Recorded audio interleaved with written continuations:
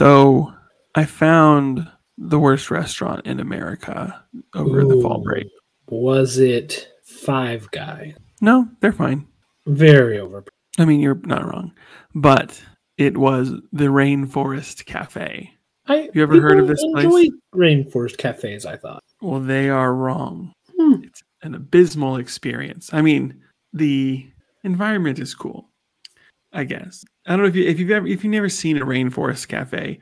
I mean, it's you can picture just about any sort of mid-tier, fast casual sort of restaurant, and then you just cover it with vines and animatronic animals, and then like barely adequately reheated food.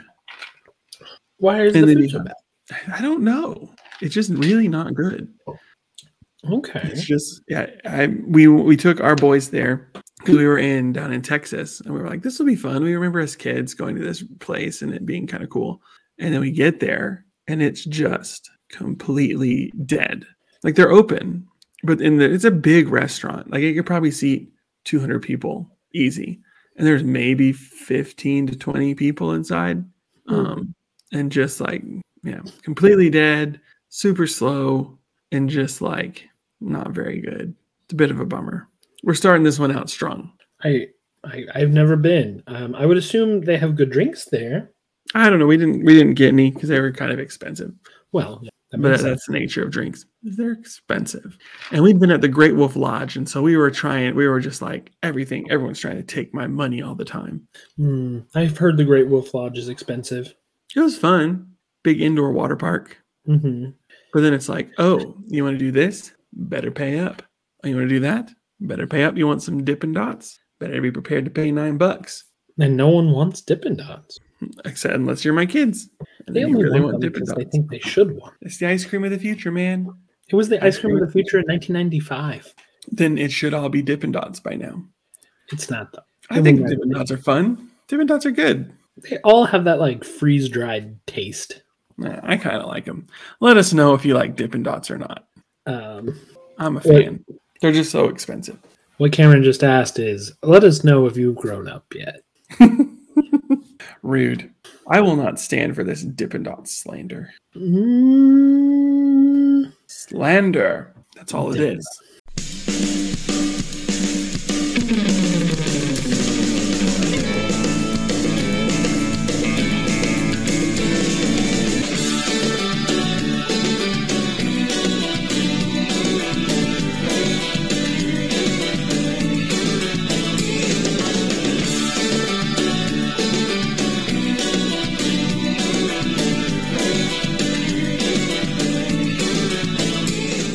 Brought to you by Clavage, unless someone real decides to sponsor us. Someplace real?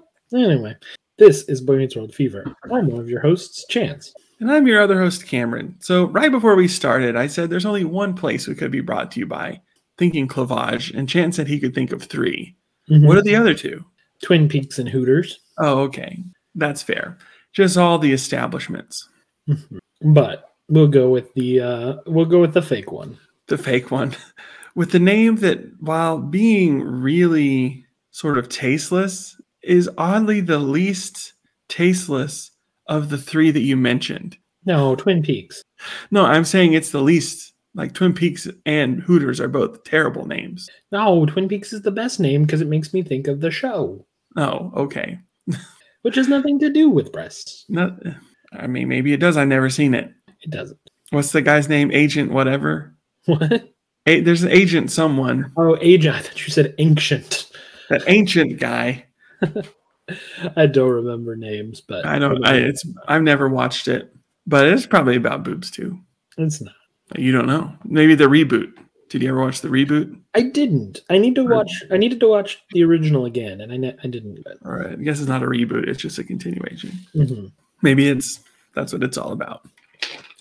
For a very long time, every time I saw a restaurant, Twin Peaks, thought to myself, that's a strange thing to base a restaurant on. That's true. And even now, I think of the show first. Mm-hmm. I mean, that's what I think of too. Just like who is the David Lynch. Yeah, it's just like this ever maddening experience, like David Lynch, of just like becoming more and more unhinged as you're inside the restaurant. Yeah, I'd eat there. Yeah, I mean, I would too. I probably would die, but I mean, I feel like that's how it goes. But I mean, yeah. What's funny though is I believe is Kyle MacLachlan. Is that who I'm thinking of?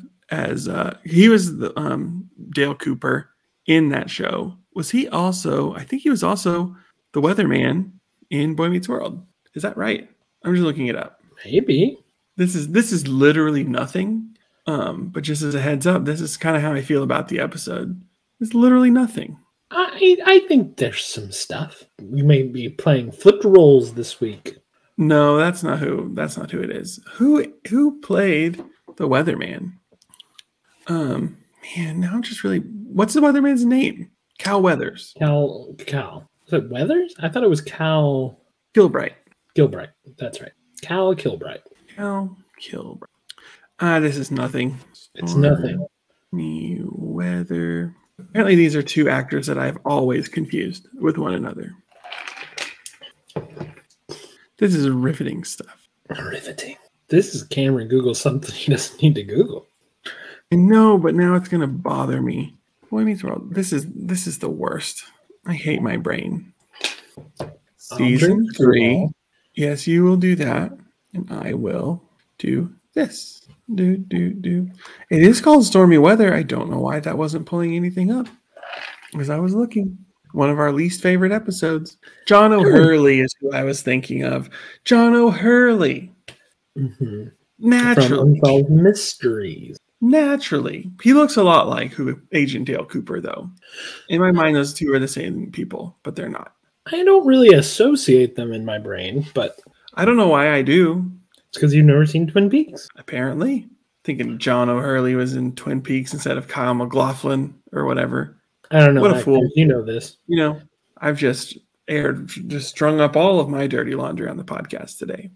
I went to trivia night at a bar on Thursday. Mm-hmm. And it was Guess the Actor, and I didn't know who Tom Hanks was. No. To be fair, it was a very current picture of Tom Hanks. And that's just not how I think about it. Mm-hmm. You when you think Tom Hanks, you think Woody from Toy Story. Yes. If it had been and he's on Aging. If it had been Woody from Toy Story, I would have gotten it. You said, that's Tom Hanks. That's Tom freaking Hanks. He was very... Oh, wait. Is that the mysterious train conductor from Polar Express? You mean Tom Hanks? Cameron, if you think I've seen Polar Express, you've forgotten who you're talking to a lot. I know exactly who I'm talking to. I've never seen this movie. Nor should you. Have it my way, I will never see this movie. It is the epitome of Uncanny Valley. I believe that. Where something's just a little bit off. We could do a watch real quick, because I have recently seen the popular movie everyone's talking about. Uh-huh. I watched Hocus Pocus 2. Oh, I never did. I mean, it's not been out that long. To Pocus. And how was it? Well, okay. Little background. I don't care for the first. I just don't. I don't. Yeah, I mean, I think it's fine. I think if you saw it as a kid and it's part of your like nostalgic identity, you love it. Mm-hmm. If you didn't, it's just not that great. Yeah. So I don't care for the first one. I liked the second. Really? I liked it. Didn't love it, but it was kind of this 90s camp I'm sort of nostalgic for. Mm-hmm. 90s camp. Man. There were some jokes that were lost on me because I only saw the first one once back when we were in college. Mm-hmm.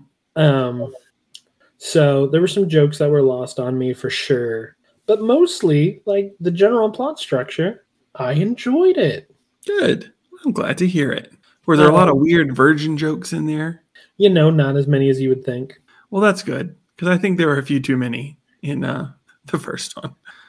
I've only seen the first one time. Maybe I would enjoy it more now that I'm older, but I just did not care for it. Mm-hmm. I was like, I don't get the hype. Just doesn't do it for me. So yeah, Hocus Pocus 2, pretty good. I'm not gonna go watch it again. Too Hocus, Too Furious. Now, if you asked me if I wanted to watch The Woman King again, I would say yes 100 times. I mean, yes, I've heard you say that movie's very good. I have not been to the movies in a very long time. You haven't. Other than the kids' $2 movies this summer, which was like the Lego movie and Despicable Me. Did we talk about my Woman King experience on this podcast? I don't think so. Oh, 4DX, man. 4DX. My first ever 4DX experience. Mm-hmm. Have you seen one?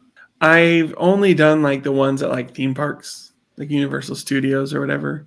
So my wife and I were like, this is the only time we can really see this movie this weekend, and it's in 4DX. Neither of us have ever done a 4DX movie. And we're like, they like pipe smells into the place, right? And they like spray you if there's water on screen. Like, okay, we can watch it. Sure, why not? I was so very wrong. I was so very wrong, Cameron. In a good way? No. Walking out of the theater, I said to my wife, I am incredibly glad I've experienced this one and only exactly one time.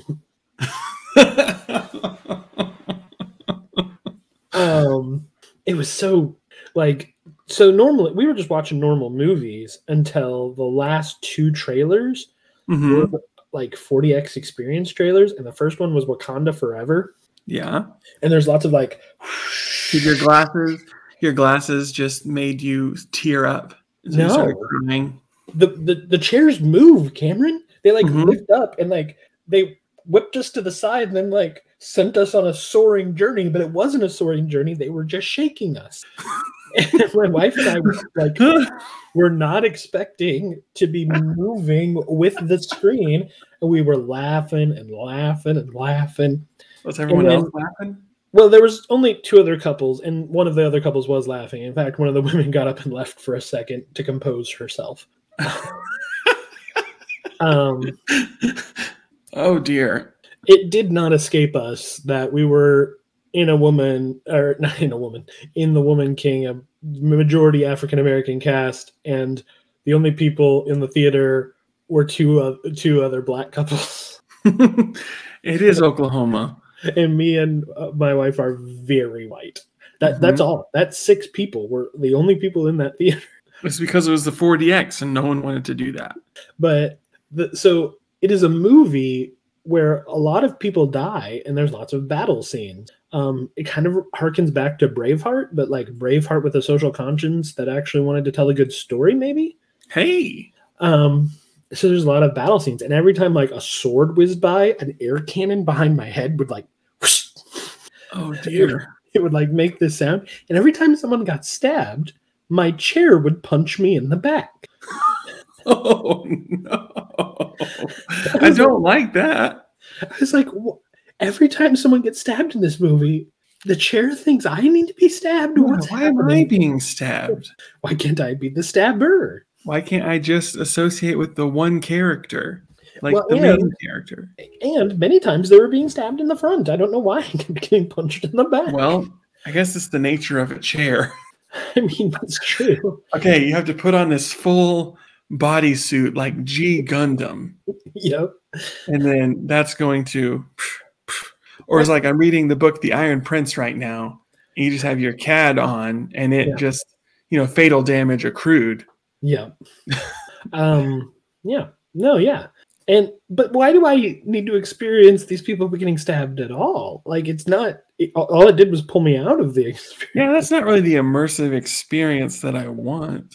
And my wife and I totally forgot about the water thing. Totally, because there was no water. None. And then we get to a scene where some people are tied up like slaves, and they're getting water thrown on them to wake them up. And suddenly, we just get sprayed in the face by water. We're like, what's happening? Okay, we need right now to make an oath. Listeners, by listening, you are part of this oath. No one is allowed to tell Christopher Nolan about this. He'll make a 5-hour-long movie just completely utilizing all of these things, and it will be the absolute worst take on Fern Gully you have ever experienced. Wait, you said Christopher Nolan. Do you mean James Cameron? I mean James Cameron. Let's give it to Christopher Nolan. James Cameron. See, I don't know any of my people today. Nobody tell James Cameron about this. No one. Okay? He's like, Avatar 3 is only 4DX. And there's going to be bubbles. There's going to be water. There's going to be the weirdest smells you've ever smelled. You're I going to don't go think we did upside Pippins at all. down. You're going to get stabbed a million times. You're gonna get stabbed. Yeah. I don't know what was more unpleasant, the air cannon every time someone swung a sword, Mm-hmm. or the being stabbed every time they stabbed. Well, this is just very funny because when we were on our fall break trip, we went to Legoland Discovery Center in Grapevine, Texas, and they had like a 4D movie that you could go see, but it was a bit run down. And so every time there was a moment when, like there's like falling or rushing, and I hear the fans turn on. Oh, I fun. hear them work very hard. I don't feel a thing. I don't know if it's the seat that I'm sitting in. Just nothing happened. I hear like, and then nothing. I think Sarah, who was sitting 3 seats down from me, was getting air blown on her, but I didn't have anything happen to me. There are many times where like a dog would come up and like be licking the screen, and you're like, this is what I'm supposed to be getting wet, but nothing happened. And I'm like, this ain't too bad. Did your chairs like Nope. move back and forth? Not even. Oh, man. Maybe they were supposed to, but they certainly didn't. You did not get the 40X experience. Like, literally, the first thing in the Wakanda Forever trailer is like, it like whips us to the side real quick so it can whip us back around as we're like going through scenes. No, thank you. And we're like, I literally asked my wife to put my phone in her purse, because if it was in the cup holder where I normally put my phone, it's going to fly right out. Lose more good phones that way. 40X movies. And I was sitting in kind of a, like, I don't sit in chairs normally because I'm a weirdo. I But know. my wife's like, do you feel that on your legs? And I was like, what? And there's like these like things for your legs, like holders, I guess. I don't know, rests. Leg holsters. And you put your legs in them, and when people got their legs chopped off, it like squeezed. Oh no. This was a mistake. 40X was a mistake, and God is going to punish us for it.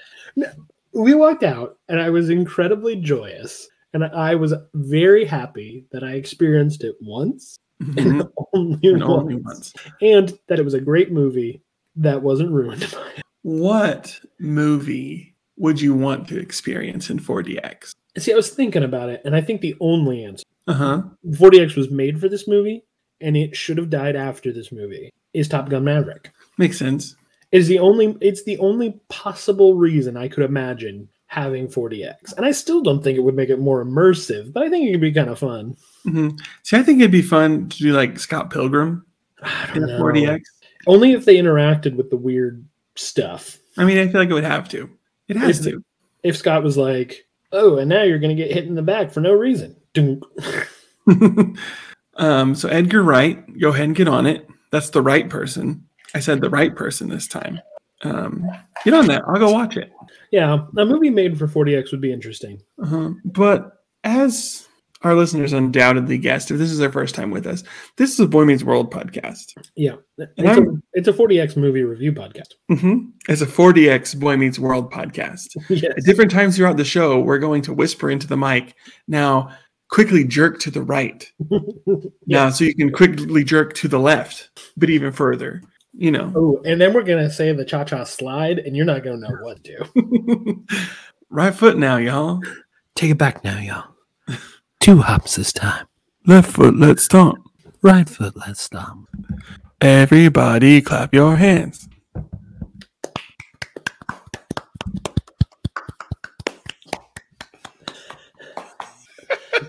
We've crossed the line between 40X and ASMR.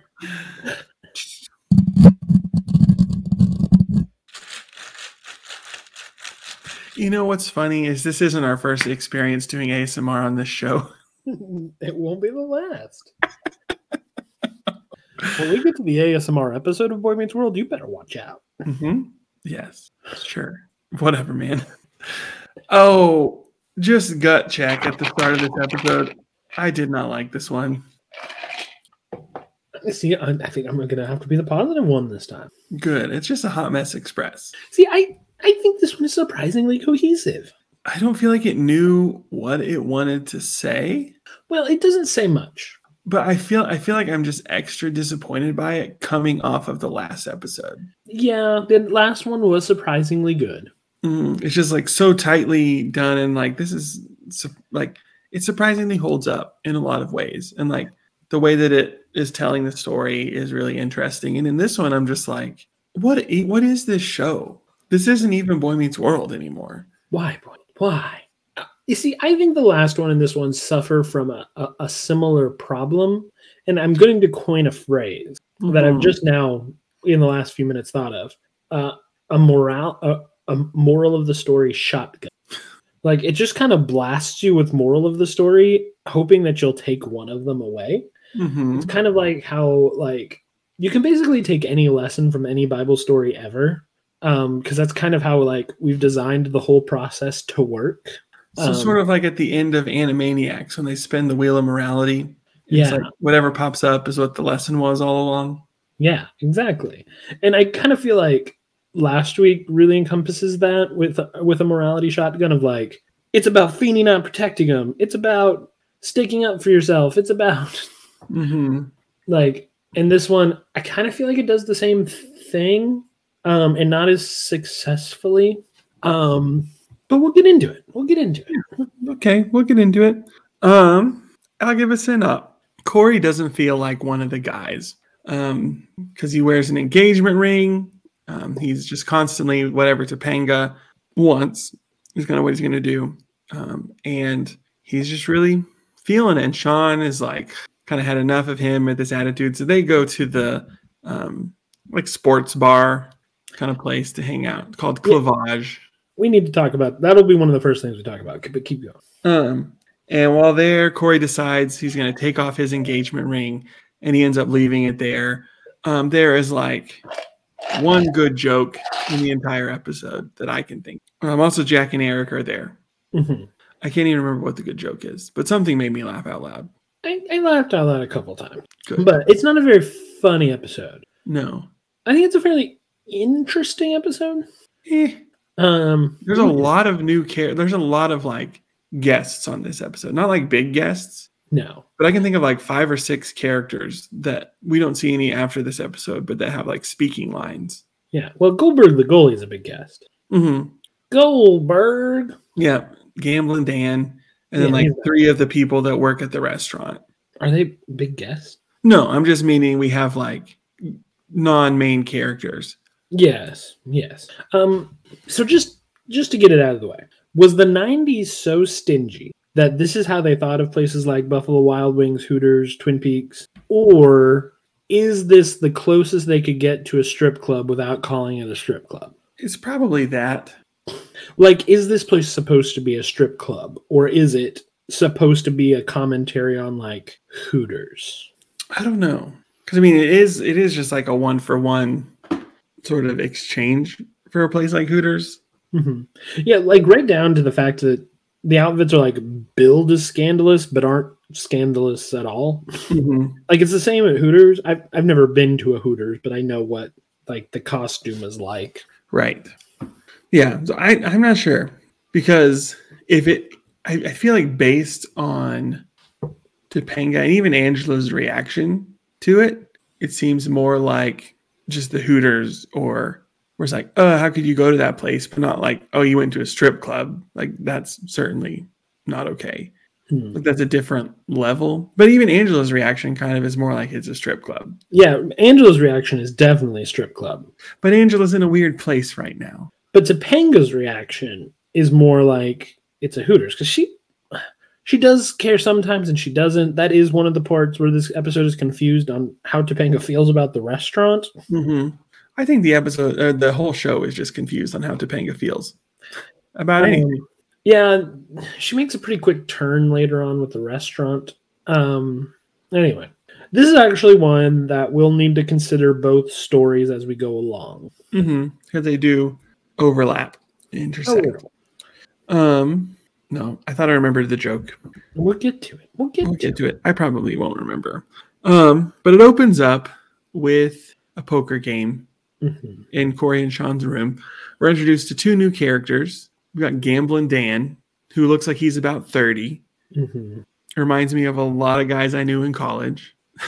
Does it really, or is that sarcasm? No, a few guys that I wasn't the biggest fan of. Okay. I won't name names. You definitely know one of them. Oh. Um, I want to know. Names. I'm going to text you the name. Okay. That's fair. The last name broke into two parts. But I feel like especially later in the scene where he's like, the way all those waitresses jumped you, man, I got to admit, I was jealous. And I was like, oh, that sounds exactly like this person that I knew in college. Yeah, your face is telling me it's a fair comparison. He doesn't look young enough, or he just looks very old. Mm-hmm. But then there's this character with him who I don't think ever gets a name. He's never named. For some reason, I want to say his name is Isaiah. I'm looking it up. Can we Google something? Googling. Ooh, a new line. Corey, it says on this, Corey goes to a bikini club, which is definitely not where he went. No. No. Louis was his name. Louis. We will see him at least one more time. Yes, I believe so.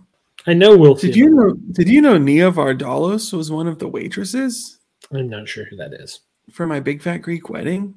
I've seen that movie one time in high school. It's so good. My Big Fat Greek Wedding. It's a classic. You should definitely watch it. Everyone, go watch My Big Fat Greek Wedding right now. Pause this podcast. This is the first 40X experience. Pause the podcast and watch My Big Fat Greek Wedding and then come back. What a great time. What a riot that movie was, Chance. Those Greeks and their traditions, not transitions. Their transitions into marriage. Yes. So funny. Love those crazy Greeks. There's a lot of overlap between My Big Fat Greek Wedding and Mamma Mia in my head, and it's probably because I watched both of them on a bus on a school trip. What kind of school trip were you on? I think it was a speech and debate trip. Oh, very exciting. Anyway, Gambling Dan and Louis are there playing poker with Sean and then unnamed, unfaced fourth person. Yeah. We just see the back of his head. Perhaps one of the death seat kids in a new death seat. Yes, the new death seat is the fourth seat at the poker table, which is why Corey never sits there. It's true. He never does. But they're playing poker and Sean antes. I don't know my poker terms. But then Sean bets $10. Sean bets, and then Gambling Dan calls. There you go. There we go. And Sean seems to have won, but then Gambling Dan wins. But they had a good time. And every time Gambling Dan says something, Louis repeats it. Sort of like a new but not as good Harley, Joey, Frankie sort of situation. Yeah. Just a dishonor on their name. Yeah. I don't feel like there's that love and support that we see from those three. No. Between these two. Gambling Dan's taking advantage of Louis. Yeah, it's true. But yeah, I don't think they're trying to be that way either. No. But so they finish up the game. They say they're going to go to Clavage. Yeah, they're going to Club Clavage. Club Clavage. And that's when Corey walks in. Mm-hmm. Gambling Dan refers to him as the Major. Mm-hmm. Hey, it's the Major. Aren't you at your Virgin support group? Well, the other guy dropped out. Oh, dear. Yes. And then Corey's like, what's going on here? A poker game? Here's my question. Why do you want to be at that poker game, Corey? Poker is boring. At least they're betting. I mean, sure. But poker is for people who like to look cool more than they like to play games. There are so many better games. You can just play all sorts of games. Magic the Gathering, Settlers of Catan. I've recently gotten a game called Azul, which is a delight for 4 players. Oh, good to know. Takinoko. You tell them. Takinoko. What are you waiting for? These are delightful, fun games that are good to play. And people are like, there's skill in poker. Yeah, there's some, sure. But not like fun skill. I don't want to tell if someone's lying or not. Yeah, if I want to tell if someone's lying or not, I'll play either Secret Hitler. Or Coup. Yeah. Secret Hitler's so fun. And I don't lose any money. Also that. Like Sean lost a lot of money here, and it's very sad. And he's a poor trailer park boy. He can't afford that. Yeah, he has a picture of a bus on his wall because it's all he can afford. It's all he's got. It's all he's got. But the guys leave, and Corey's like, "What do you mean you're gonna see him tonight? What's going on?" Hashtag poker isn't fun. Anyway, keep going. And Sean's like, "Oh, some of the guys are just going out tonight to Club Clavage." He's like, "Club Clavage, where the girls parade around in outfits that only barely cover their most private of situations." Yes. As we later see, I guess that means 85% of their bodies. Yeah. But my wife and I watched this together tonight, and both of us at the exact same time were like, that's exactly what high school girls wear, like, regularly. Yeah. Middle school ones too. Many of them. So with shorter shorts. Yeah. I was like, maybe it's just a product of our time. Maybe. But that is not, there's nothing scandalous about a midriff bearing tank top and perfectly reasonable shorts. No chance. No. But Corey's like upset about this, and Sean is just really kind of tired of Corey. He's like, I didn't invite you because you'd probably be doing something with Topanga. He's like, well, joke's on you. She has plans. And Sean's like, so I was right. It all depends on Topanga. And he's like, but I do think there is a subtext to this episode that begins here. Mm-hmm.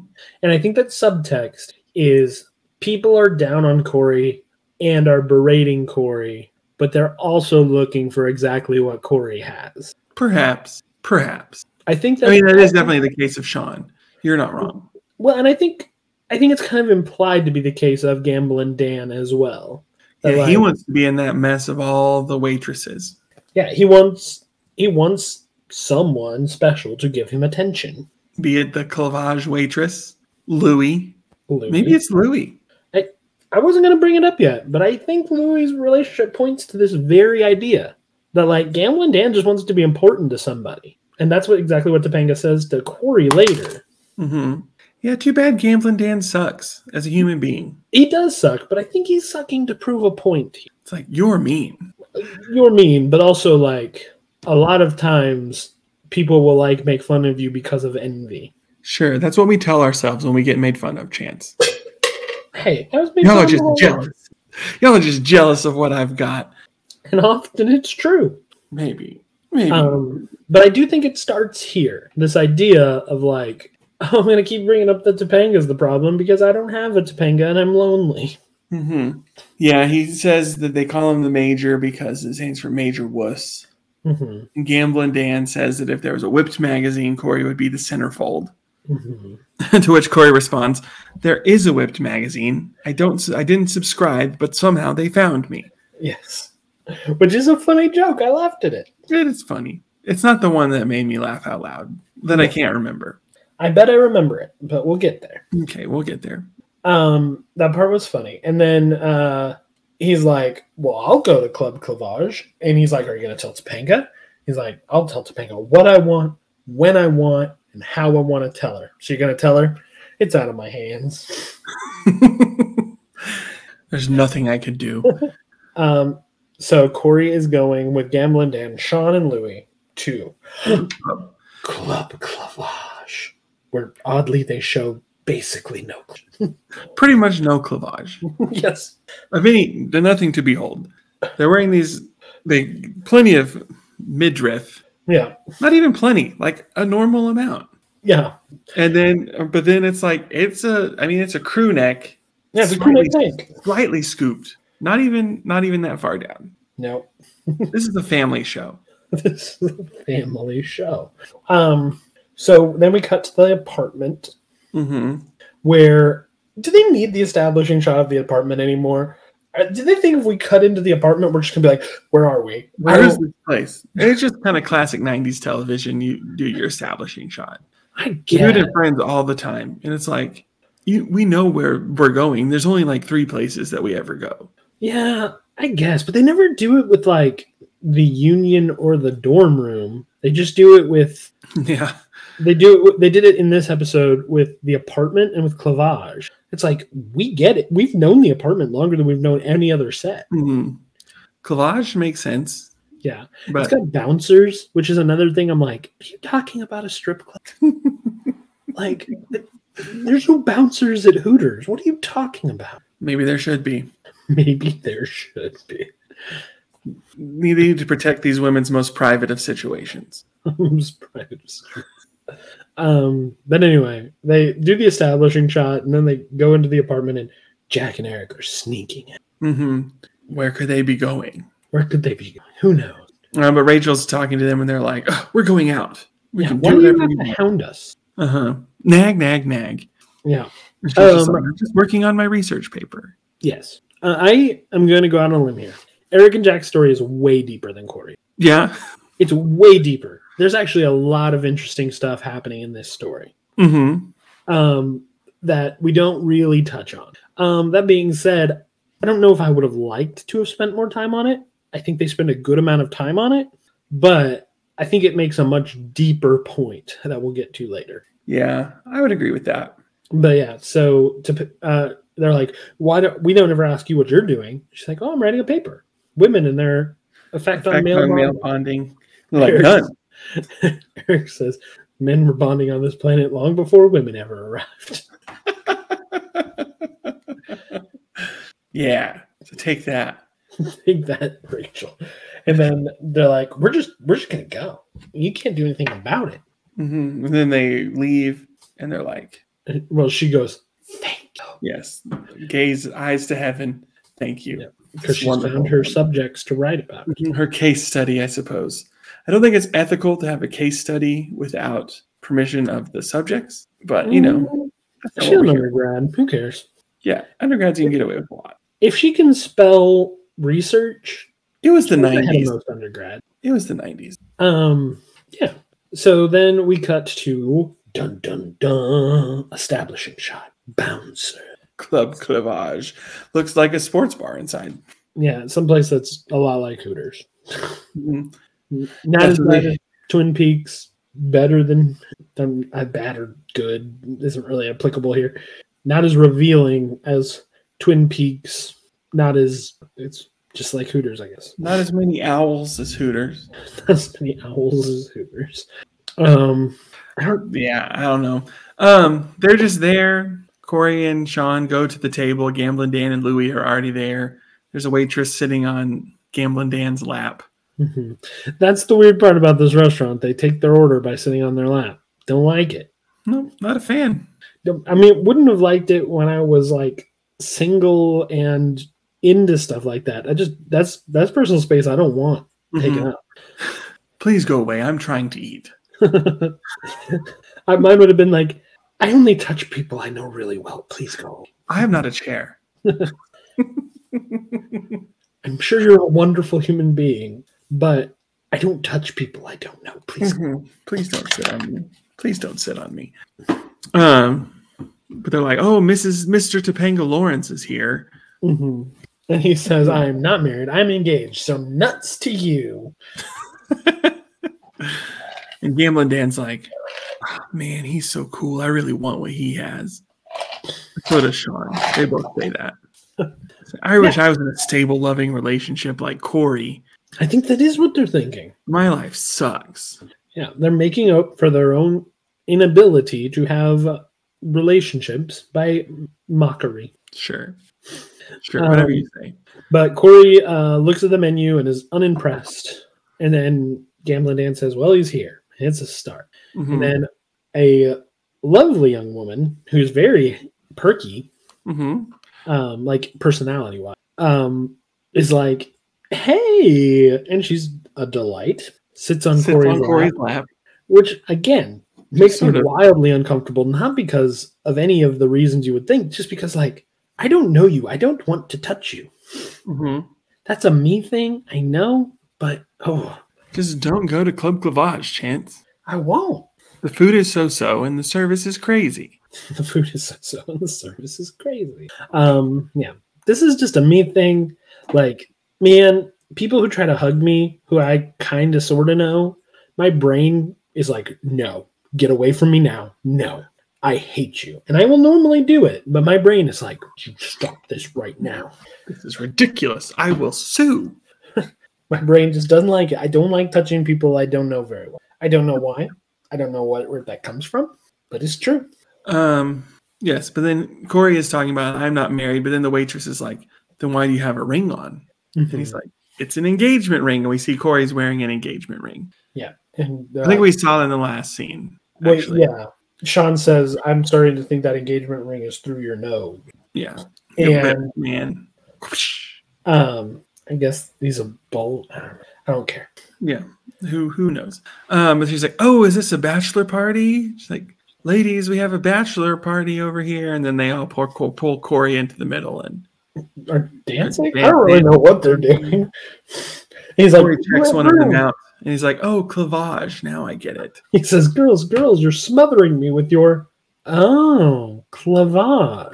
Now I get it," which I think is actually quite funny. Oh, Corey. And then they convince him this is all right. It's just a restaurant. It's no big deal. Isn't that right?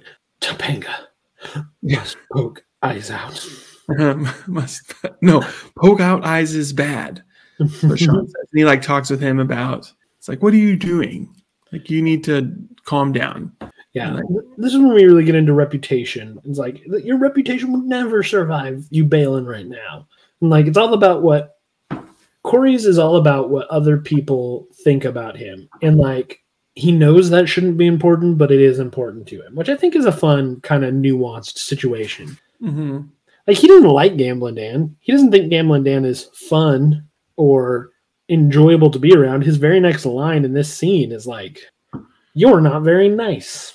Mm-hmm. But still, for some reason, he thinks he needs to care about what Gamblin' Dan thinks because, like, he feels like he should. Yeah. Like I'm supposed to. Sean's telling me that I'm supposed to. Mm-hmm. Which I feel like is a fun nuance, personally. Yeah, sure. I don't know. This episode it doesn't feel like an episode of Boy Meets World.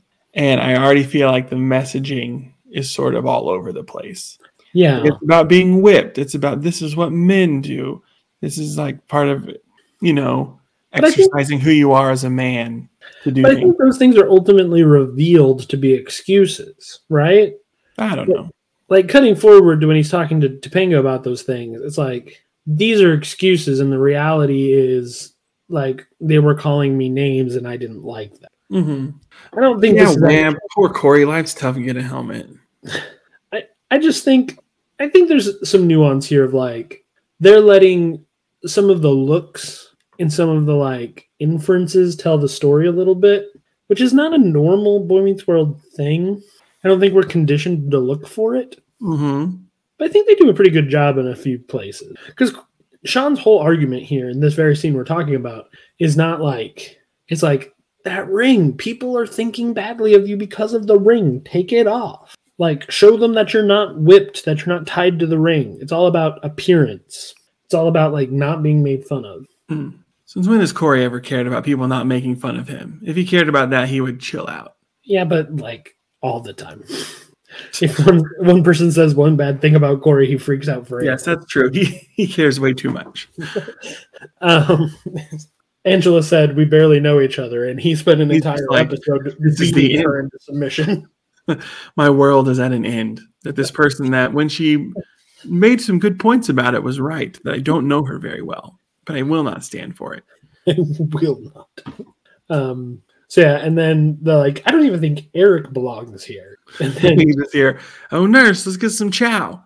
Yeah, and then she comes and sits on his lap, and he says, "Can I get a tuna on white and get you cut the crusts off and cut it into triangles like my mommy does?" Cutting right to the quick of that mommy issue. Okay. And then they're talking about how this is just a normal place, even though Rachel would see it as a den of iniquity. Mm-hmm. Like, she would think only the scum of the earth come here. And then Corey walks up.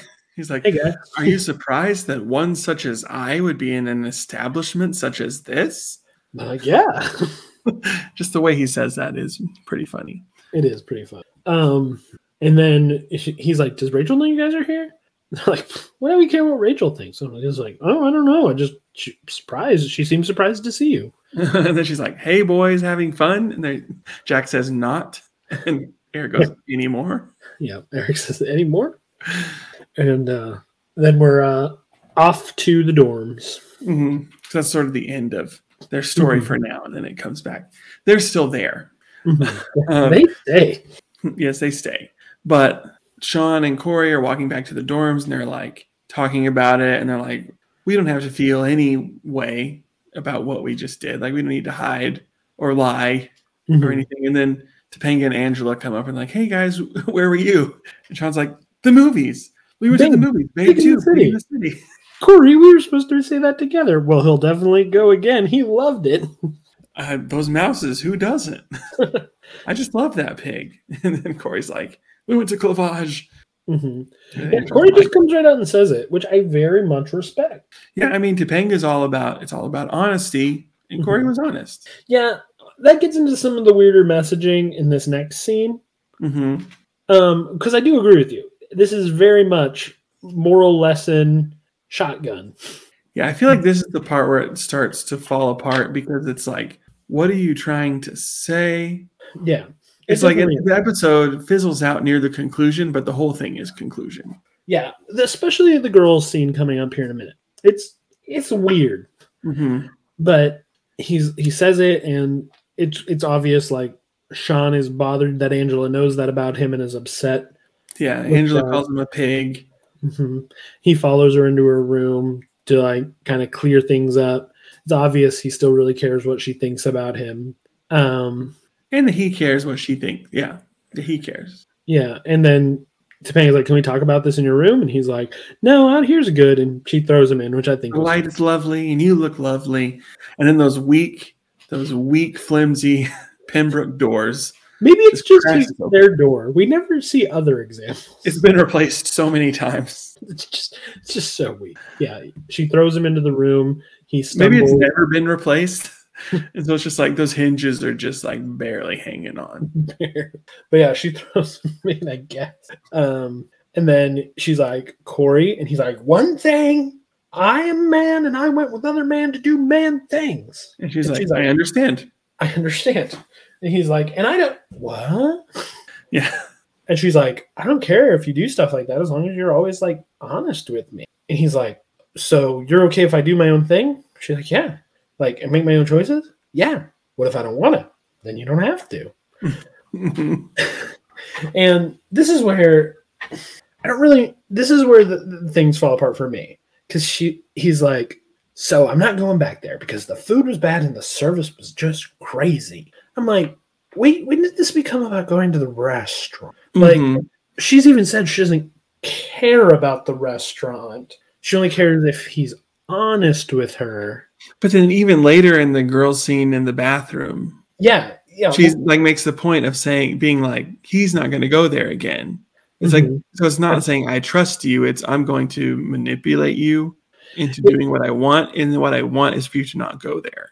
Yeah, and it really does feel, especially at this point, it's kind of like last week, in my opinion. It's in the middle instead of at the end. Because at the end of last week's episode, it was kind of like one writer wanted it to be about Feeney, and one writer wanted it to be about Corey. And they just brought this whole like Feeney can't protect you anymore thing out of nowhere. Yeah. This time, it's kind of like there's one writer who wants to make it like, don't go to Hooters, it will hurt the person you love. And one person wants to make it like more complicated than that. Well, the problem is I feel like it's like 5 or 6 writers all wanting different things. I don't know. It's almost like by providing, like, we want to give a nuanced take, so we're going to just present like all of this different stuff and then not say what any of it's right or any of it's wrong. And it feels like a mess because we have like the Jack and Eric side. Yeah, we'll get there. We have the this is men, like male bonding, like men need to do whatever, or Tim the Toolman Taylor kind of stuff. Or this place is bad, like Angela's whole take, or like this place is harmless, it's not really anything. And it's just like all of these different sides that it just gets really cloudy. Yeah, I think that's true. Though I feel like there's the intended message that comes across, which is like, as long as you're honest and considerate of me, I don't really care. Mm-hmm. But then there's like little instances of like, I don't want you to go to that place because I'm controlling. Yeah. Like, It I almost kinda feels think like don't go on the date with Lauren. How dare you go on the date with Lauren? Mhm, It's like, go, like, do whatever you want. How dare you do whatever you want? mhm. With a perfectly logical explanation. Yeah, I definitely think they're playing again moral lesson shotgun a little bit, but at the same time, like I think there is a through line that you can draw through this episode that I think turns out pretty good, especially from the Eric and Jack side. But we'll get there. Yeah. So she's like, "I understand," and he's like, you're not just saying you understand while you build up resentment, and one day I'll wake up and you'll be hacking me to pieces." She's like, "No, Corey, that would be wrong." He's like, "Yeah, that would be wrong. Like, Now give me some sugar." And she just turns and walks away. He's like, yeah, what else is new? What else is new? Which that gives us things to talk about in the relationship all by itself, but we won't. Yeah. Yeah, what else is new? Their relationship is dysfunctional. Yeah. When withholding becomes part of your relationship, you should really look in. But anyway. What else is new? What else is new? But then Louis comes in. Gambling Dan wants to talk to you, and then he walks in. Of course, like he's right there, you pigeon. He's right there. Like, you just called me a pigeon. You are a pigeon. That is true. Which I think is very funny. Yes. Louis, MVP of my heart. And he's like, "You were the man tonight. When those waitresses attacked you, I'm not gonna lie, I was jealous." It's like Louis or Gambling Dan, it's literally their job. You could go and say it's your bachelor party and they'll do the same thing to you. Yeah, no joke. You could probably just go, "Hey, can we just do that dance?" And you all just dance around me. But I think that kind of harkens back to Gambling Dan's just looking for some attention. He's trying to get it in all the wrong ways, but he's looking for what Corey has. True. But I suppose. But anyway, and he's like, especially when you took that ring off, he looks. He's like, let's look to the past. It's just kind of got a weird experimental thing here. Yes, but it's very funny. Where it's just like he looks to the past and he sees where he took his ring off and why on earth he set it on top of the napkin dispenser. Yeah, it's sort of like in his pocket. Mm-hmm. Like usually my finger will kind of feel a little swollen and I'll put it in my pocket. You can even do the Frodo and just put it on a chain around your neck. Well, I don't carry a chain around. In the 90s, everybody's got a chain necklace. Oh, okay. And just Frodo it, you know? But no, Corey doesn't do that. And he's like, we can't focus on the past. We have to look to the future. Mm-hmm. And then he's laying in bed and Topanga has the cleaver. Topanga, no! Massive, comically large cleaver. It is. And then he's like, the future is also no good. And I laughed out loud. And that's when Louis is kind of like looking, because Corey like looks off into the distance and Louis like, what? Yes. What are you looking at? I think when he comes out of that and says the future's also no good and Louis is looking is very funny. Mm-hmm. That might be when I laughed out loud. Maybe. I think Babe Pig in the City and how quick Sean goes into that whole thing is very funny. Mm-hmm. It was something Corey said, and I feel like it was in his conversation with Topanga that they just had. I can't remember it. If you know at home what made Cameron laugh out loud, please do tell. I don't want to watch this episode a third time. At BG World Fever. Everywhere. BG World Fever before where we've missed talking about a good joke and someone's let us know. Yeah. So this is your moment. This is your time to shine. Mm-hmm. And then we cut to Eric and Jack and Rachel. She's like, "What's wrong? Like, you're not having any fun." And Jack looks at his girl and he's like, "Ma'am, I am not a chair." And she leaves, and then she's like, "Just do what you would normally do." And Eric is like, "Ma'am, would you cover up? I'm trying to eat." He's got a burger, by the way, not turkey on white. Not a tuna sandwich with the crust cut off. I noticed that. I was like, what happened? Maybe they're having another meal. They could be having another. They've been there a very long time. Yes, he's like, my tuna sandwich was not very filling. The crust was gone. It was very small. They are people who eat spaghetti and mashed potatoes and gravy. So with a big whipped cream pie. But yeah, so she like pinches his cheek and then leaves. Mm-hmm. But first, she's like, "I'm just gonna write my paper." And she's like, "For so and so's class." Yeah, the waitress is. They have a class together. She's like, "What's your topic?" "Oh, women and their effect on male bonding." "There isn't any. Now, please go." Cover up. I'm trying to eat. cover up. I'm trying to eat. And then she's like, what is wrong with you guys? And here's where I think they use the wrong words, but they get to a good point. Mm-hmm. And that is, they say like, you've made us way more mature and more like conscious of what we do. And when you're around, you remind us of that. And I think in the modern day, we can admit, like Eric, Jack, what Rachel does is remind you that women are people. Mm-hmm. And you would like to not think of women as people right now. You just made me realize this girl that's sitting on my lap goes to college too. Yeah, and is and taking the same classes as you are. Yeah, and like you've humanized her, and she's not just a piece of meat. You monster. Yeah, but that's 100% what they're saying without saying it. Like, we've got this whole new level of maturity. It's like, well, no, you don't, because then you'd have it all the time. And you're about to do the tushy dance, so. But this is why I think this has to be a stand-in for a strip club, right? Because like, I don't feel like you're super dehumanizing like at Hooters clothed women at Hooters, unless you're Michael Scott. Unless you're Michael Scott. There's some episodes related to Hooters in The Office that you've not seen. Oh yeah, no, I have not. Yeah, it is what it is. But yeah, I think this is a great point, especially like, you know, say what you want about the porn industry, pro or con. I think Cameron and I are both pretty con.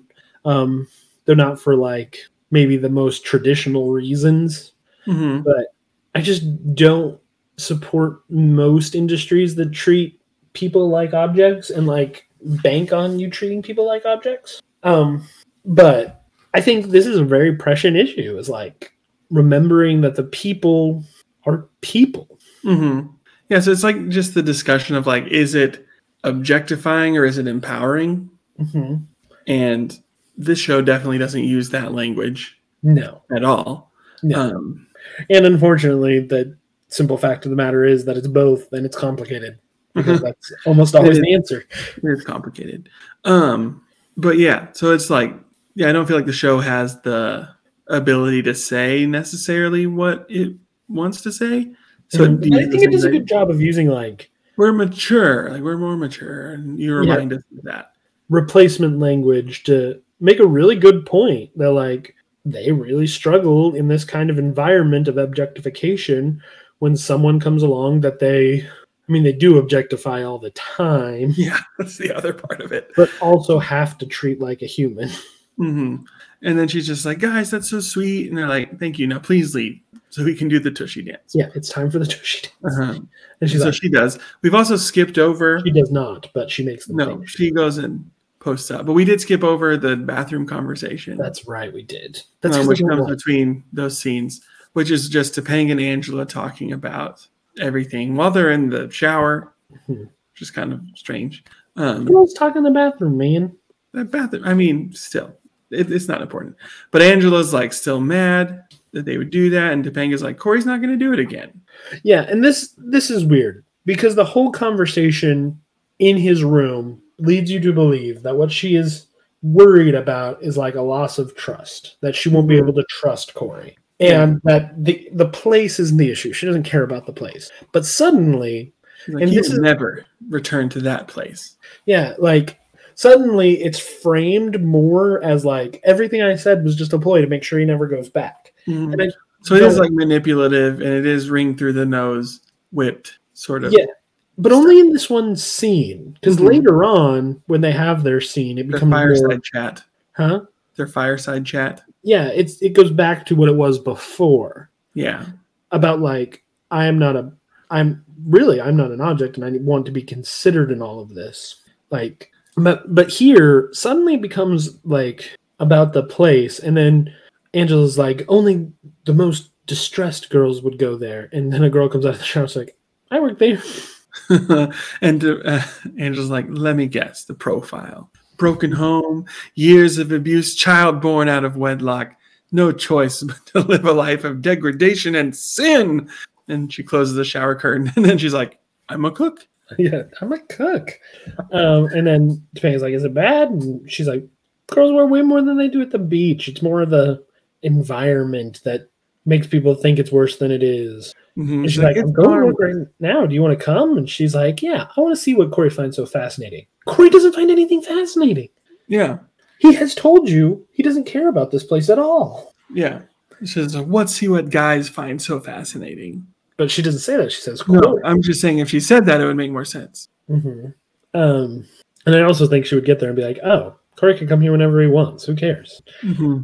And then now we are back where they're doing the Tushy dance, or they're about to. Corey comes in. He's like, where's the lost and found? And they're like, over there by daycare. Yeah. That's a really running joke in sitcoms, I've noticed, because lately I've seen it in Modern Family. I remember it in Scrubs.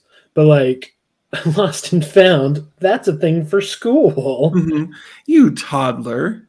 It's like, we had lost and founds at every job I've ever worked at. It's just what you do. I mean, people lose things and need to find them.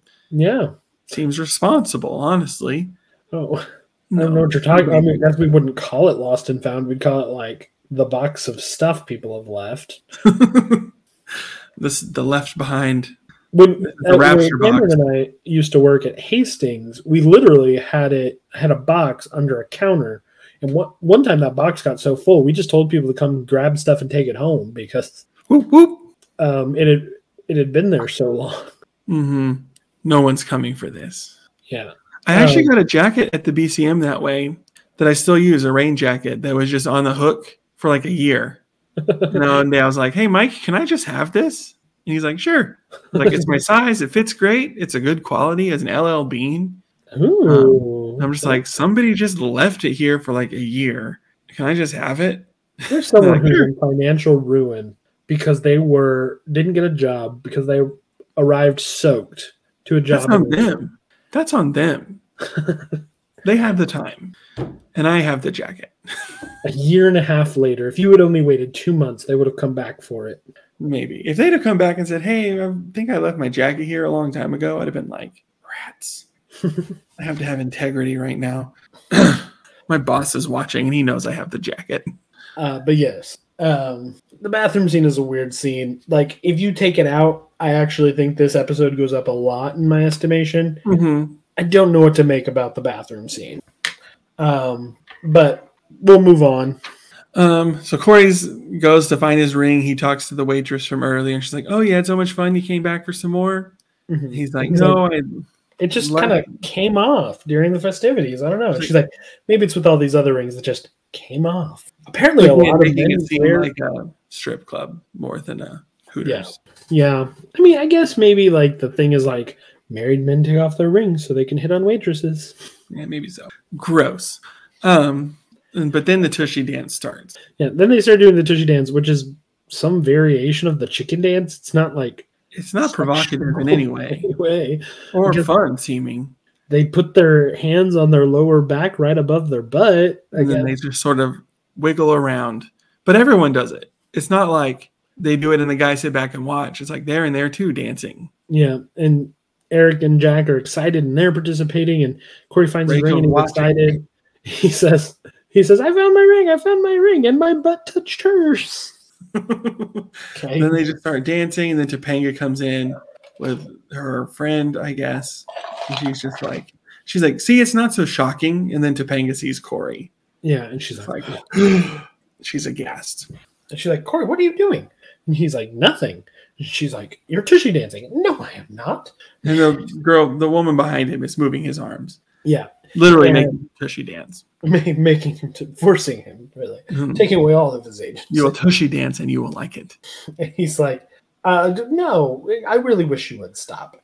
And then she's like, what is your ring doing? And he's like, well, I left it. And that's when she storms out. Mm-hmm. She takes it and storms out.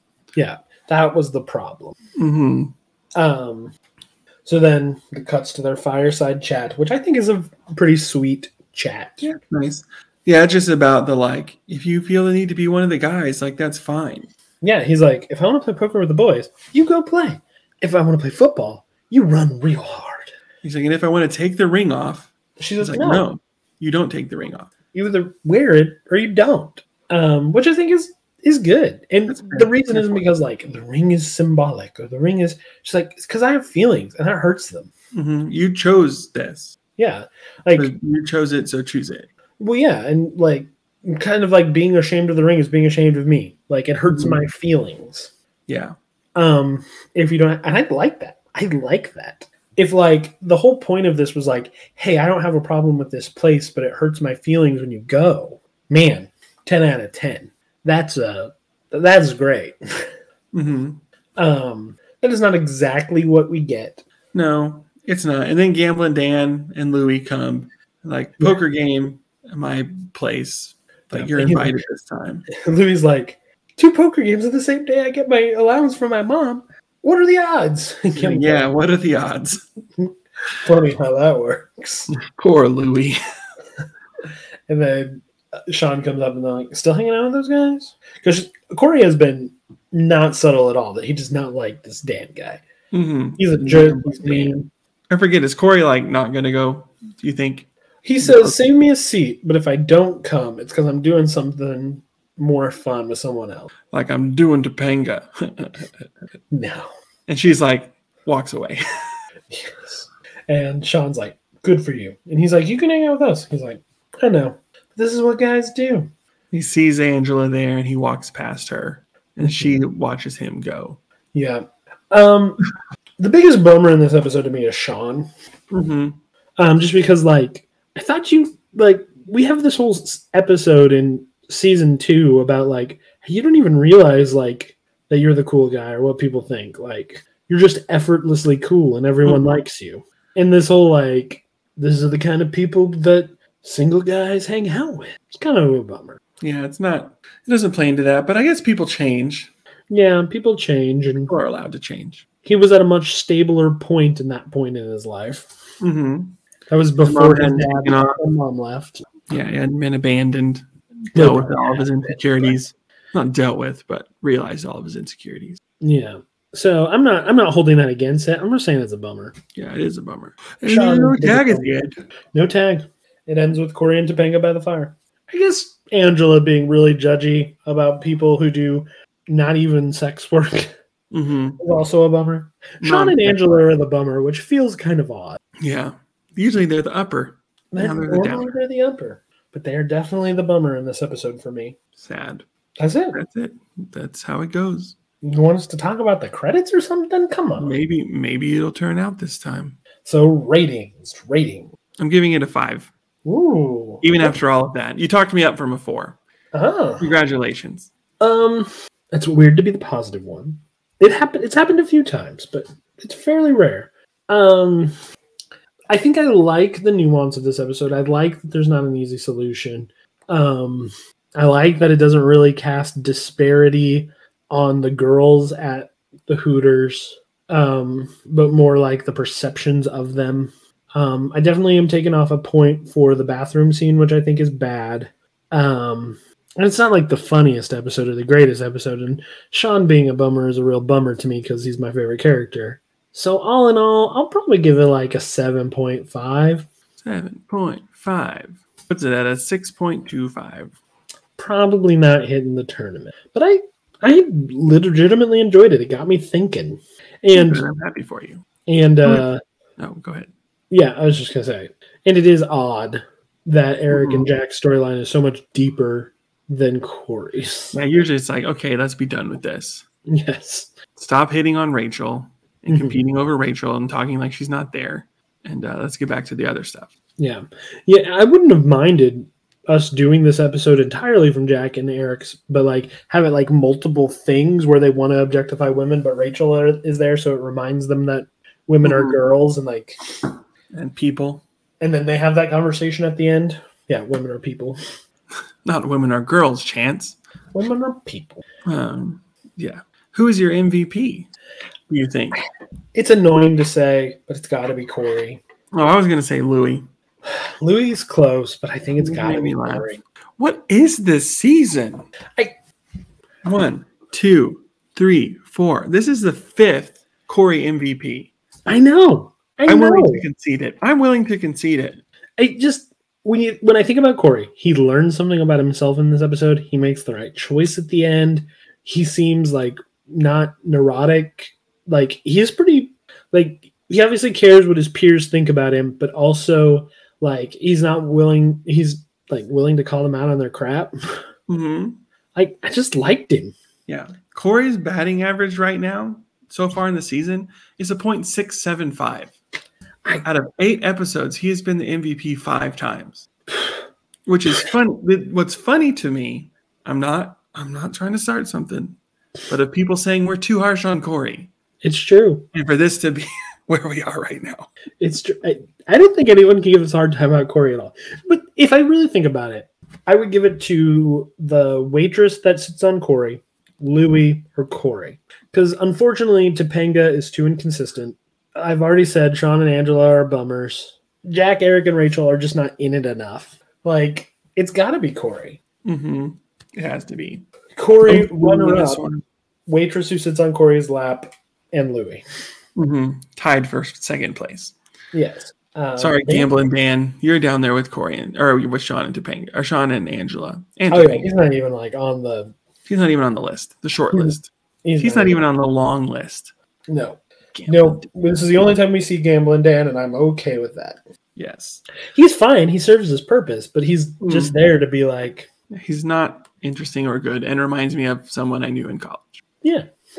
So, boy meets clavage. Boy meets clavage.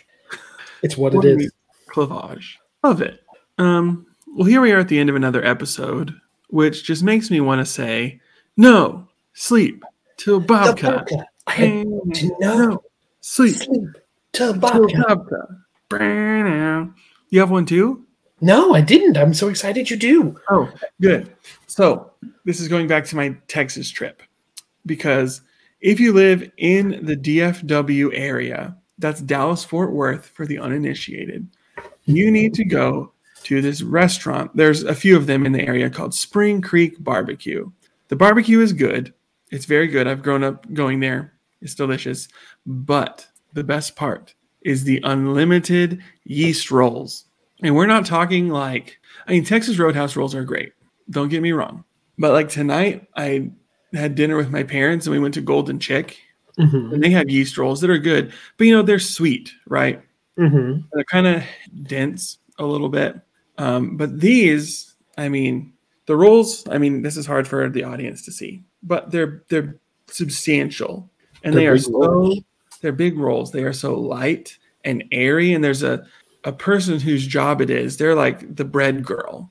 Like I have a friend that we knew in Boston that she lived in in the DFW area, and she was the bread girl at a Spring Creek Barbecue. Where they go around with a basket of like fresh, literally right out of the oven, too hot to hold rolls, and we'll just do laps around the restaurant. So one of those things where you could be like, hit me, and they'll throw it? No, it's not one of those places. They hand it to you.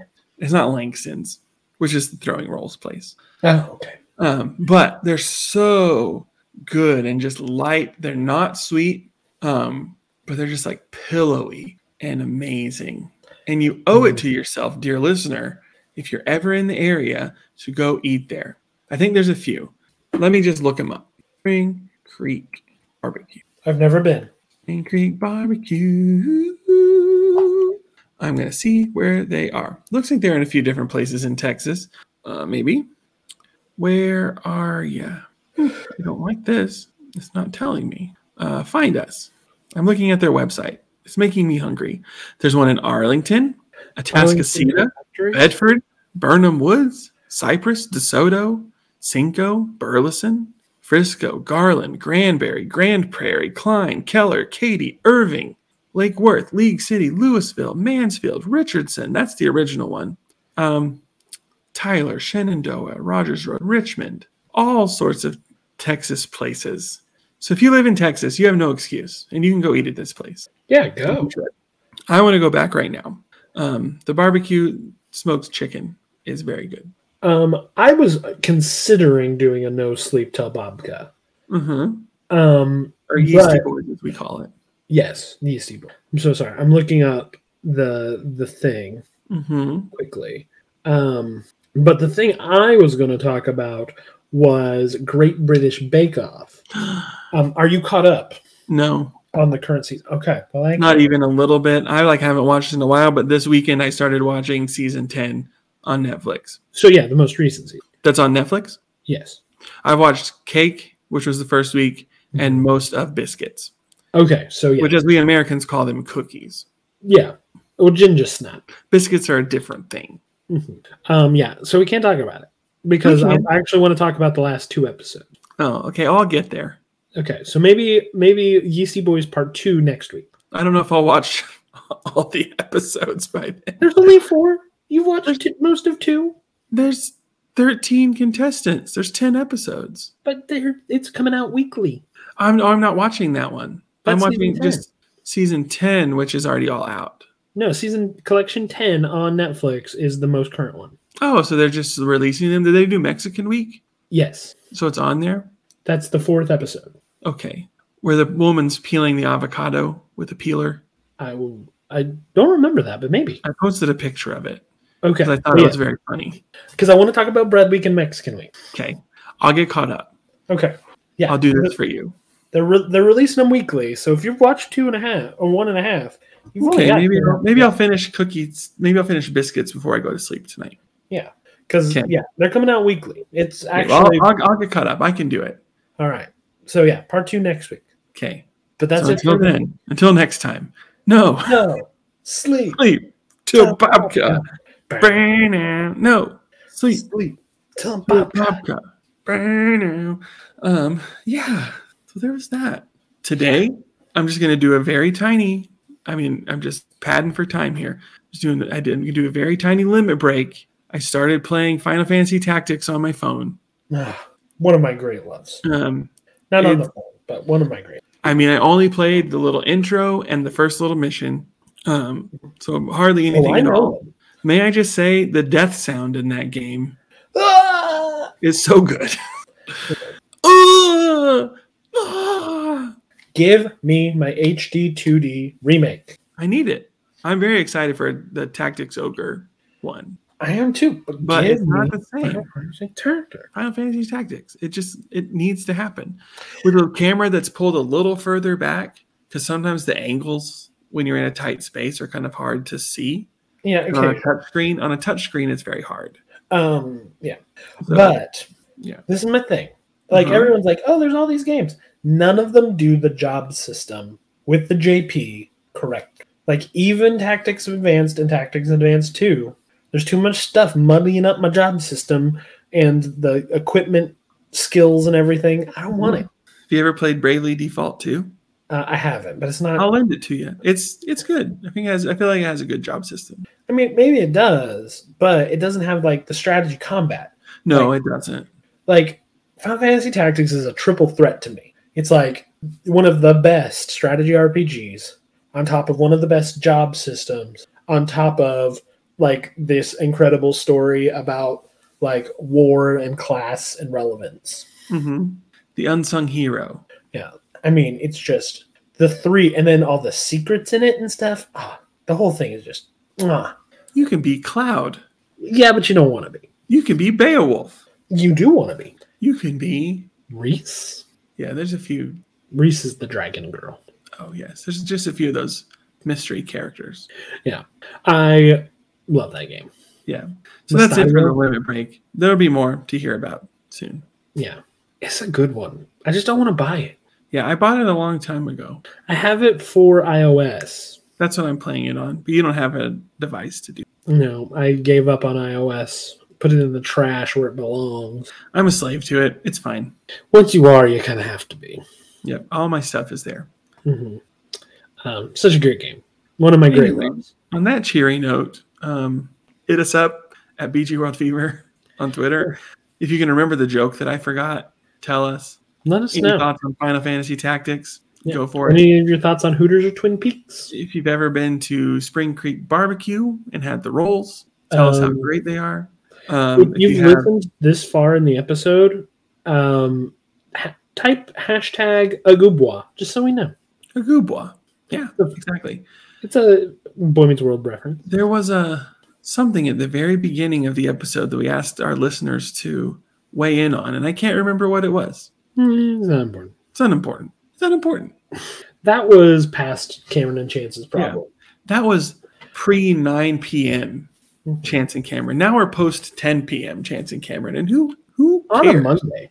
And with 5 ounces of screwball since then. Yeah. Surprised you're still upright. No, I'm not really. I'm not surprised. It's 5 ounces. I'm fine. It's not that much.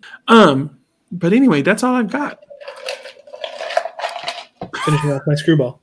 That was all he had. So from all of us here at Boy Meets World Fever. So long, world. So long, world.